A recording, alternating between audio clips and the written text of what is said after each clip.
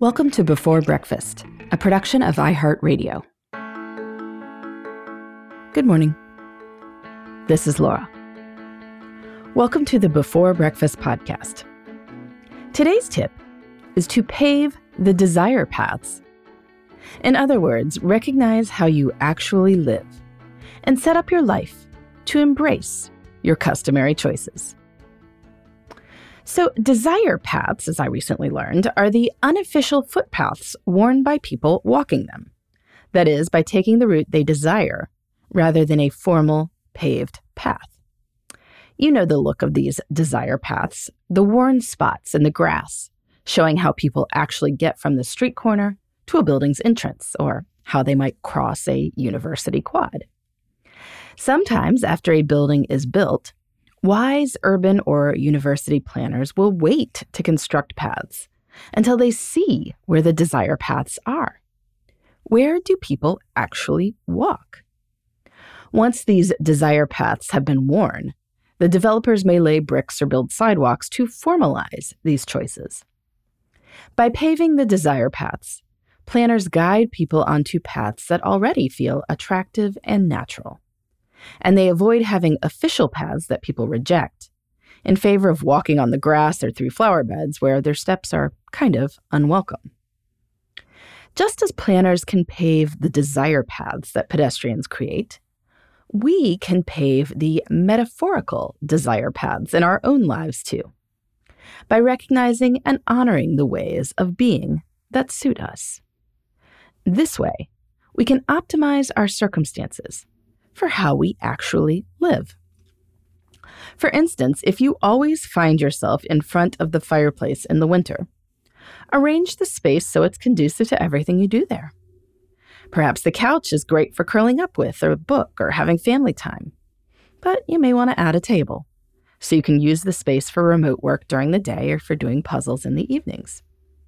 Pave this desire path, so you are not hunched awkwardly on the sofa trying to work, scrolling instead of doing puzzles because you don't want to leave the fire. We can pave the desire paths with our wardrobes, too. If you live in jeans and sneakers, then that is what you should buy, not dressy pants and heels. Invest the time and money in finding good jeans that you really like to honor this wardrobe reality. In terms of time, if you have always been a night owl your whole life, don't try to convince yourself that you need to build an elaborate early morning routine.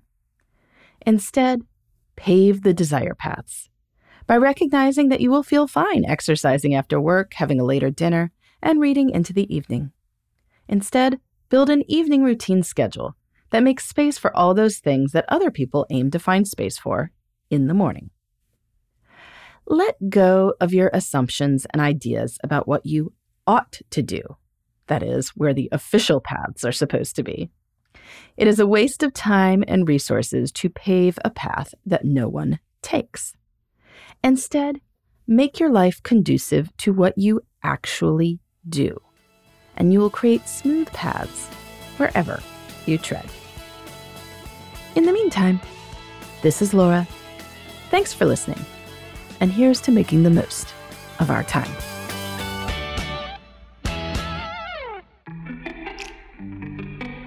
Hey everybody, I'd love to hear from you. You can send me your tips, your questions, or anything else. Just connect with me on Twitter, Facebook, and Instagram at Before Breakfast Pod. That's BE, the number 4, then breakfast, POD. You can also shoot me an email at beforebreakfastpodcast@iheartmedia.com. That Before Breakfast is spelled out with all the letters. Thanks so much. I look forward to staying in touch.